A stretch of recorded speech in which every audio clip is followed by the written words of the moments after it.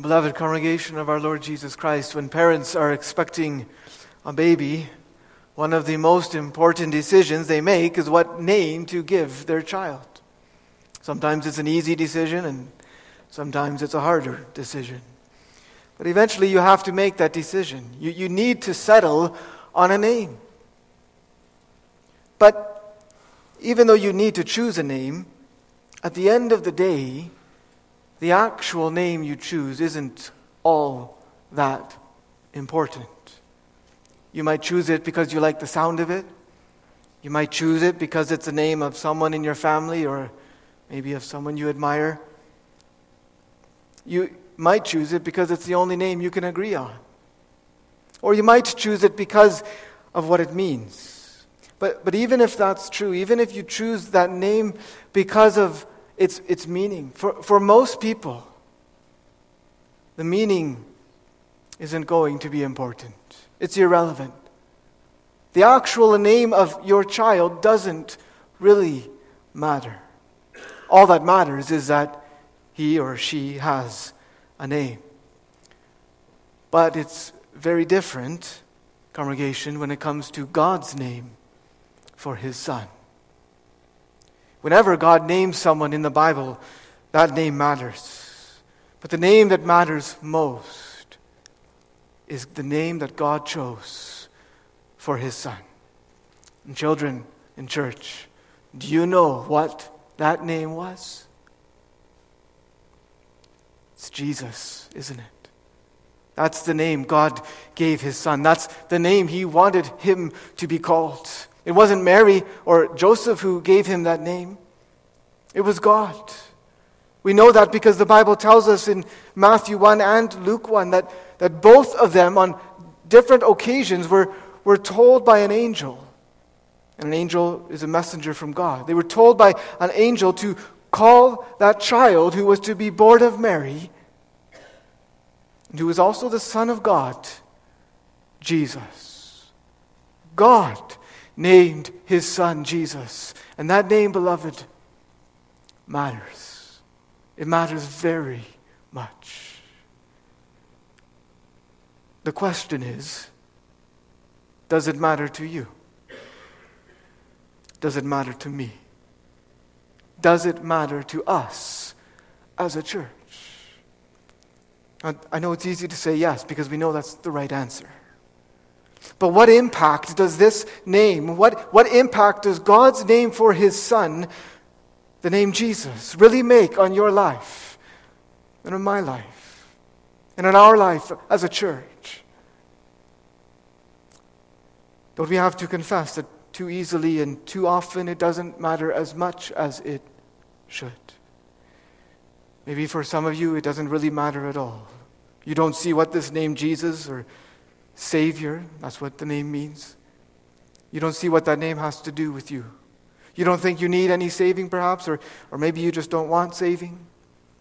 Sin is too good.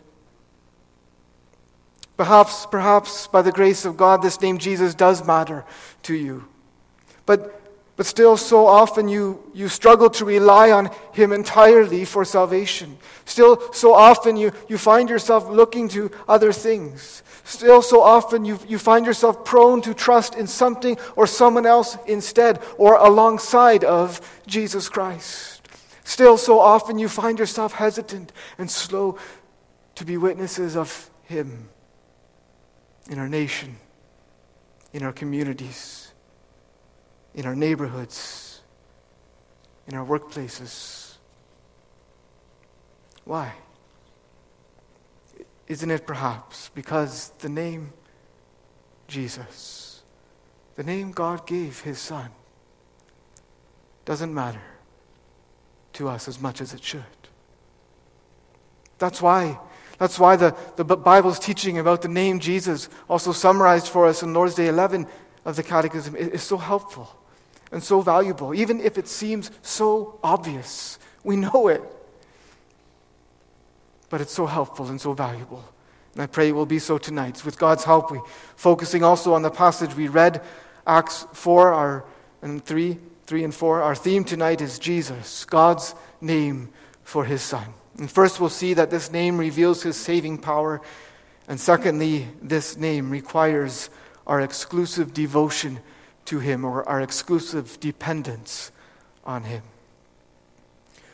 So, what's so special about this name that God gave his Son? What makes it matter? Well, in the first place, it matters because it reveals his saving power. When question 29 of Lord's Day 11 asks, why is the Son of God called Jesus, that is a Savior? The first part of the answer is this: because he saves us and delivers us from our sins. In other words, God didn't give his Son the name Jesus just because he liked it or because it was popular. And just by the way, it actually was. Jesus was a common name in the days of that when Jesus was actually born. But that's not why God chose that name.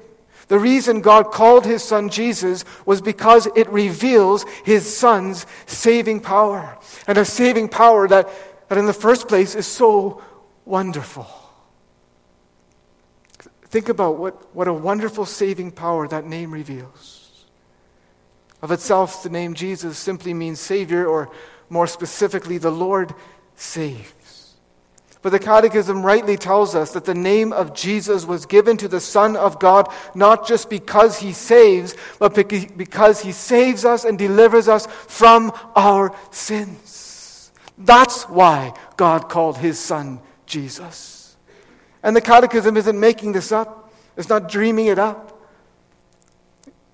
Children, when the angel came to Joseph in a dream in Matthew 1, telling him not to be afraid to take Mary to himself as wife, he told Joseph that they had to call Mary's son Jesus. But he didn't just say what they had to call him, he also told them why.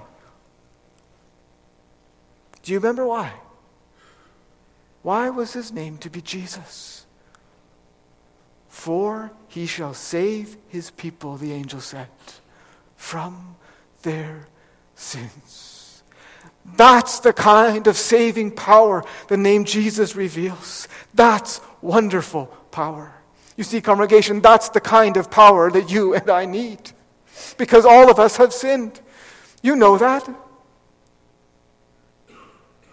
You maybe don't want to admit it. But deep down, you know that. You have sinned. I have sinned. We all have sinned, and not just once, but over and over and over again. And sinning, congregation, sinning is not just making a mistake. When we sin, we are committing high treason against the sovereign, the almighty Lord of heaven and earth, the Lord of our lives. And this Lord, he doesn't just turn a blind eye. He cannot, because he's holy and just.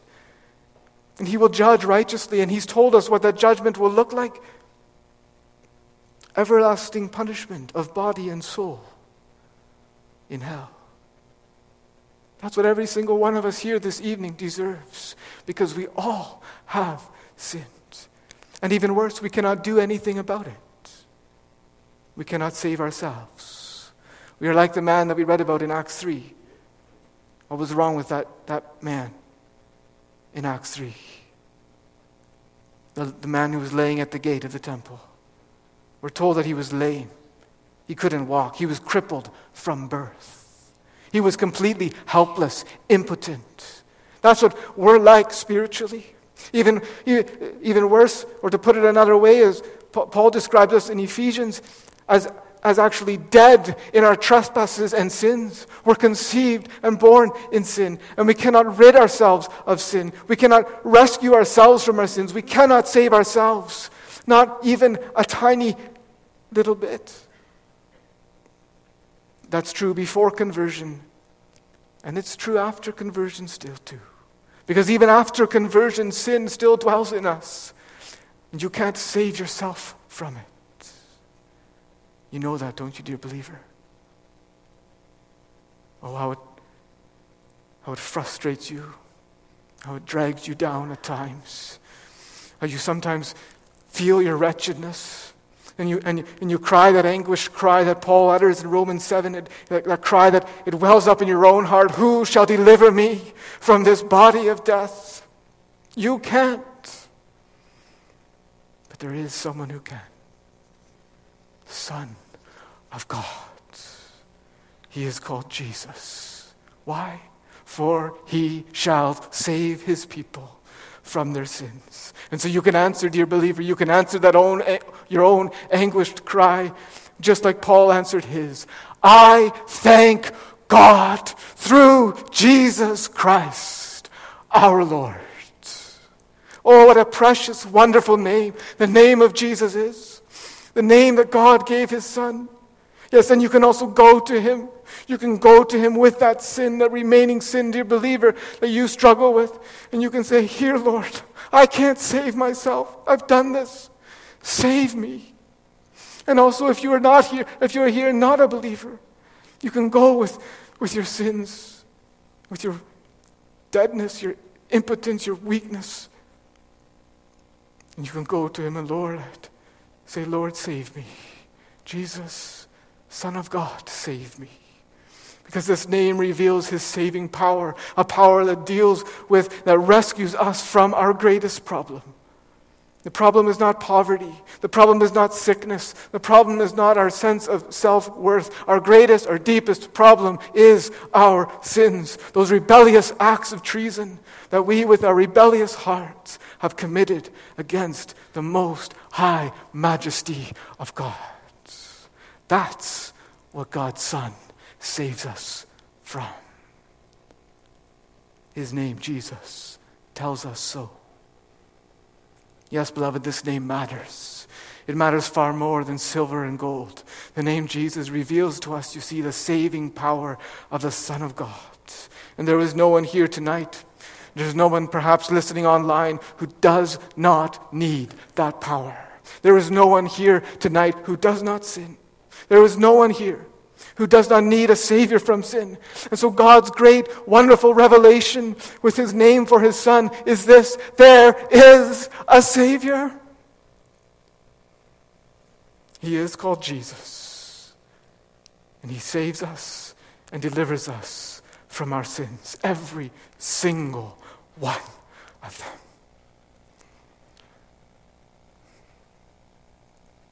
If you are here tonight, you are not yet saved from your sins, and I urge you to believe on the Lord Jesus Christ, to put your faith in him, trust in him, and don't take it from me. Don't take it as me saying it in my own name. I'm saying it in the name of Jesus Christ. Trust in him, take hold of him, and you shall be saved. His name is Jesus.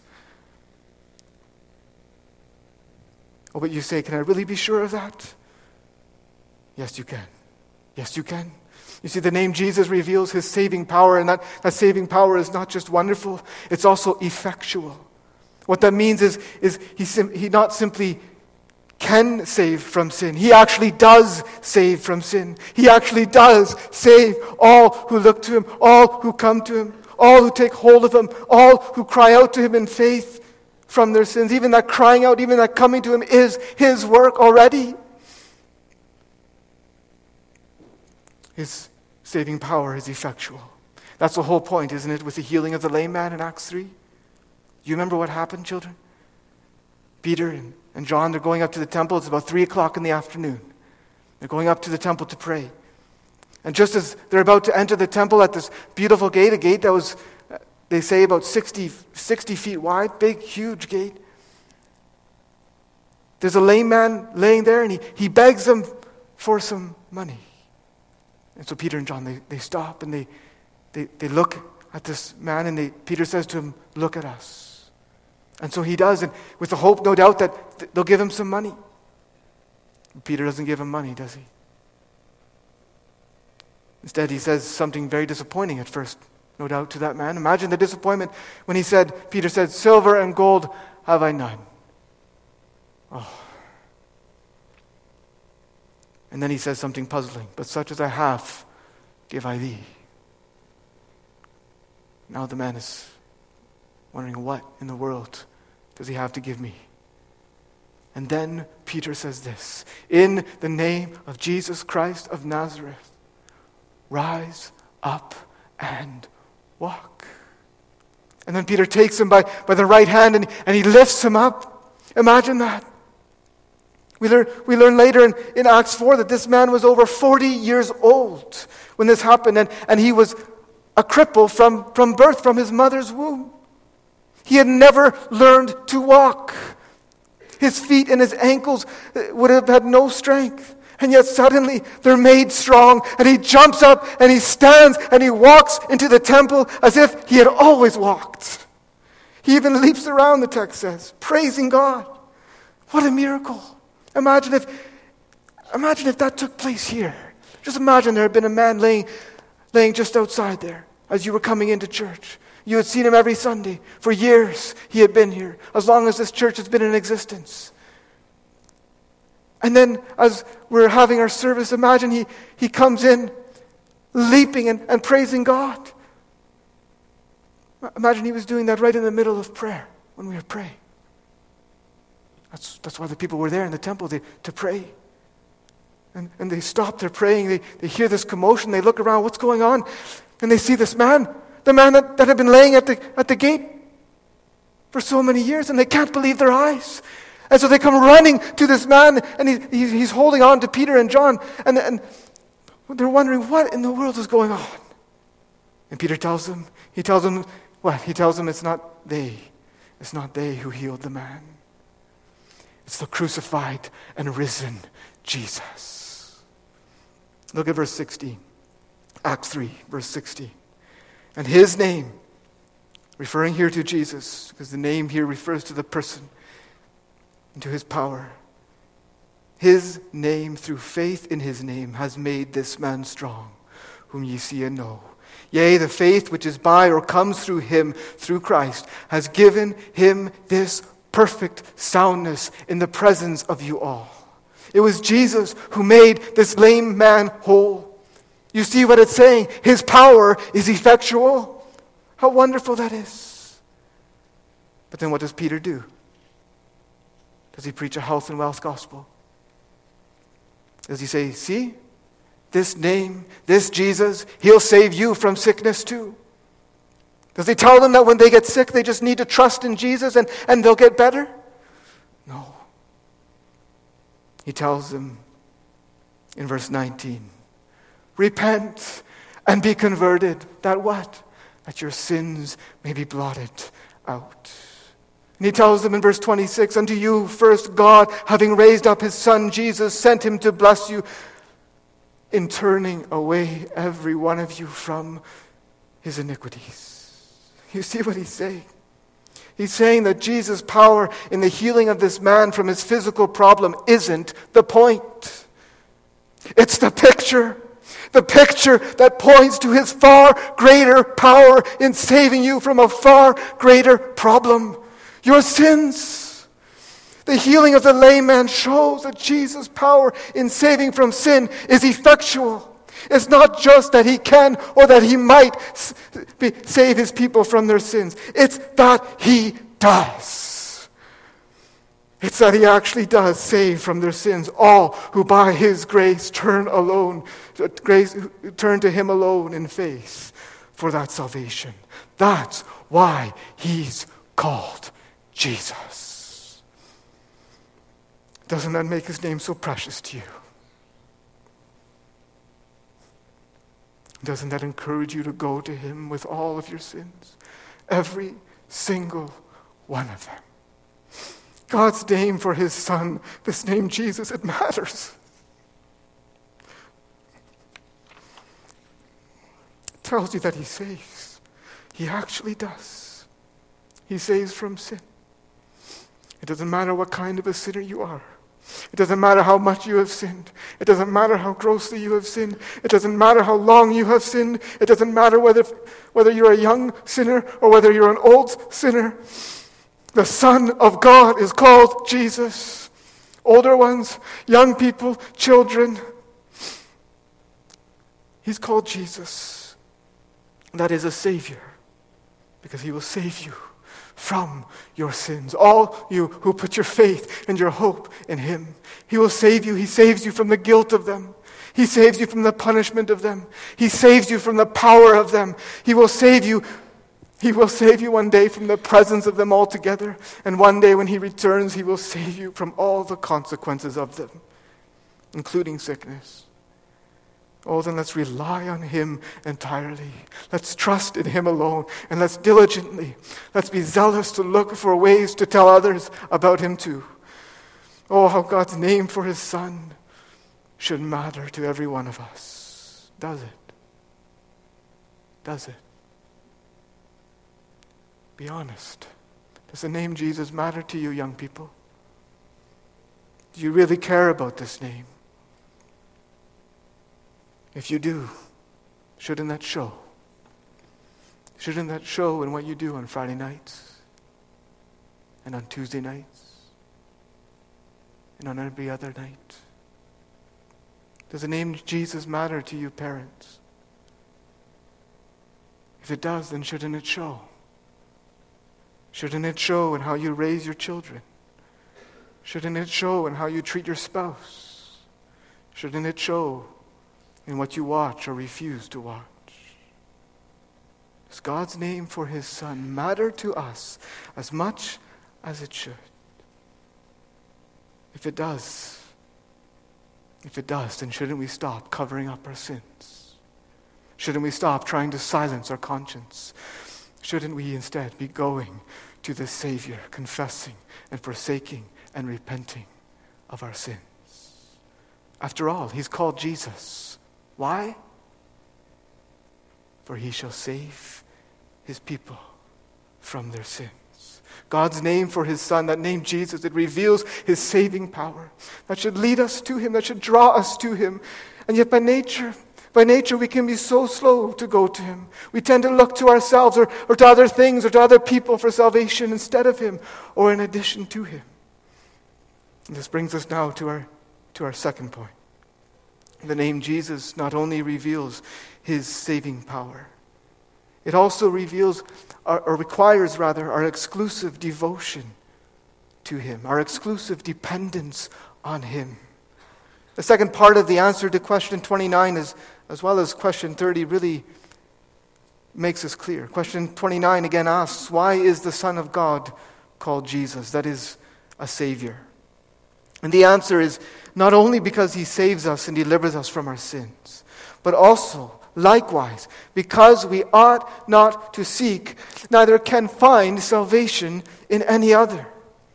In other words, God's name for his Son, the name Jesus, requires our exclusive devotion to him, our exclusive dependence on him. And that requirement, congregation, is non-negotiable. Because the salvation that his name reveals, the salvation that we need, is found only in him. This is what Peter declares so boldly and clearly in Acts 4, verses 10 to 12, doesn't he? And just by the way, the other evidence of Christ's saving power is not just in the lame man, it's also in Peter. It's also in Peter. He goes from being a Christ denier to a Christ proclaimer, no matter what the cost. To go back to the point here, Acts 4, verses 10 to 12, Peter is defending himself and John here before the religious leaders for their healing of the lame man. And actually, he's not really defending himself. He's preaching the gospel. He's on the offensive. Listen to what he says in verses 10 to 12. He says, "Be it known unto you all, and to all the people of Israel, that by the name of Jesus Christ of Nazareth, whom ye crucified, whom God raised from the dead, even by him does this man stand here before you whole." So he's making the same point he made earlier, right? In chapter 3, verse 16. His point is Jesus saves. Look at this man. He saves. He saved this man from his 40-year-long physical disability. And that means he can save and he will save people from their lifelong sin problem. But then he goes on and he makes clear that Jesus alone saves. He says in verses 11 and 12, "This is the stone which was set at naught of you builders, which has become the head of the corner." He's quoting here from Psalm 118. And he's applying it to these religious leaders. He's saying, you are the builders. You are the builders who are rejecting Jesus. But he has become, you may reject him, but it doesn't matter. He has become the chief cornerstone. He is the one who is absolutely essential for the salvation that you need. And what's more, he says in verse 12, neither is there salvation in any other. For there is none other name under heaven given among men whereby we must be saved. In other words, Jesus is not only a Savior from sin. He's the Savior from sin. He's the only Savior. And so his name Jesus doesn't just reveal his saving power. It requires our exclusive devotion to him. Our exclusive dependence on him. And that requirement is non-negotiable. And it's also discerning. Or you could say it's also uncovering. You see, it's easy to say you believe in Jesus Christ, and at the same time really be looking for salvation in someone or something else. And the Catechism recognizes this in question 30. When it asks that question, do such then believe in Jesus, the only Savior, who seek their salvation and welfare of saints, of themselves or anywhere else? And the biblical answer it gives is very clear. They do not. For though they boast of him in words, yet in deeds they deny Jesus, the only deliverer and Savior. This is one of the questions in the Catechism congregation that reminds us of when it was written. It was written in a Roman Catholic context, where people prayed to saints and relied on things like indulgences and good works to help them to earn their salvation. But beloved, devotion to and dependence on something or someone other or in addition to Jesus Christ for salvation is not just a Roman Catholic problem. It's a human problem. It was the problem of the religious leaders to whom Peter was speaking in Acts 4. They thought that by keeping the religious laws and the man-made additions to those laws, they could be saved. And so they rejected Jesus outright. But the problem wasn't just outside the New Testament church. It showed up in the church too. It showed up in the Galatian church. The Galatians were being tempted to rely on something in addition to Jesus Christ for salvation. They were being tempted to rely on their works. They were being tempted to rely on Jewish laws requiring, like the ones requiring circumcision or the keeping of certain Jewish feast days. And Paul, he comes at that very strong. And in Galatians 5, verses 1 through 4, he says this, stand fast. He's warning them, stand fast, therefore, in the liberty wherewith Christ has made us free, and be not entangled again with the yoke of bondage. Behold, I, Paul, say unto you, that if ye be circumcised, Christ shall profit you nothing. For I testify again to every man that is circumcised, that he is a debtor to do the whole law. Christ is become of no effect unto you, whosoever of you are justified by the law. You are fallen from grace. The point is, the problem of seeking our salvation and welfare in something or someone else instead of or in addition to Jesus Christ can be a problem inside the church. And that's why we must ask ourselves, who or what are we trusting in for our salvation? Maybe you would say you believe in Jesus Christ. But what do our lives show? Who or what are we really depending on? We must never think, congregation, that just because we're reformed, we don't have this problem. It's not a church problem. It's a heart problem. And so really this question is very personal. It's a question about you. Who or what are you trusting in? Where are you looking for salvation? It may be you're not looking for salvation, at least not true salvation from your sins at all. All you're looking for is a good time while you can have it. So you're looking to your money or to your possessions. Or maybe you're looking to your spouse or to your kids. Maybe you're looking to your job. Maybe you're looking to parties and alcohol and sleeping around. But it may be you're here and you are truly seeking salvation. But where are you seeking it? Where are you seeking it? It might not be Roman Catholic saints, but maybe it's your religious heritage, your godly parents. Maybe it's your baptism. Maybe it's your public confession of faith. Maybe it's your own religious experiences. Or maybe it's a certain kind of conversion. Maybe it's your outwardly godly life. Maybe it's your own doctrinal knowledge and understanding. Maybe it's your own faith. Maybe it's your own work for the church. The possibilities are endless. Maybe it's, well, you fill in the blank. Where are you seeking your salvation? Congregation, God's name for His Son requires our exclusive devotion to and dependence on Him. Because He is the only place you can find salvation. He is the only one who can save. Nor is there salvation in any other, for there is none other name under heaven given among men by which we must be saved. That means that requires our exclusive devotion to Him, our exclusive dependence on Him for salvation. That's a very discerning, a very uncovering requirement, even for the true believer.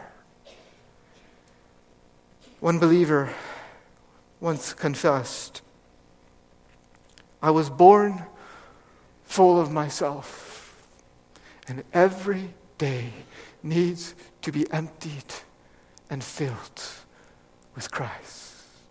Can you identify with that? I was born full of myself, and every day needs to be emptied and filled with Christ. We must constantly be brought to an end of ourselves so that we seek all our salvation only in Christ, in Him alone. Whatever you might say about Jesus, to seek salvation anywhere or in anyone besides Him alone is to deny Him, the only deliverer and Savior. God's name for His Son requires our exclusive devotion to Him. That's a non-negotiable requirement. It's a discerning and an uncovering requirement. But it's also, beloved, and this is where I want to end, it's also such an encouraging requirement. You see, what does it mean? If it means that if Jesus' name, the name Jesus means that we must seek salvation in His Son, Jesus Christ alone, then it means it's confirming to us that He is a complete Savior, that He is an all-sufficient Savior. In the second half of the Catechism answer in question 30 speaks about that. It says, "For one of these two things must be true, that either Jesus is not a complete Savior, or that they who by a true faith receive the Savior must find all things in Him necessary to their salvation." The point of the Catechism's answer is not to question whether Jesus is a complete Savior. The point is to confirm that He is. He saves completely everyone who receives Him in true faith, everyone who puts their trust and their hope in Him alone for salvation, because He is the chief cornerstone. God has set Him there. And so we don't need anything or anyone else. We can rest on Him. That's good news for spiritual cripples. He is sufficient. He is all sufficient for our salvation. Oh, then let us be exclusively devoted to Him. Let us be exclusively dependent on Him, not on anything in ourselves, forsaking every other thing, everything and everyone else. And let's rely on Him alone for all our salvation. Yes, let us also proclaim Him alone. Proclaim Him boldly like Peter did, in the power of the Holy Spirit, to those around us, to the community around us, to the people we live with and we work with and we interact with. Because He is the only Savior. Let's do so even if, like Peter and John and the disciples, even if it means we face persecution. Oh, may God grant us such boldness, congregation. God's name for his Son is Jesus. What a name. What a Savior. How much does that name matter to you? Amen.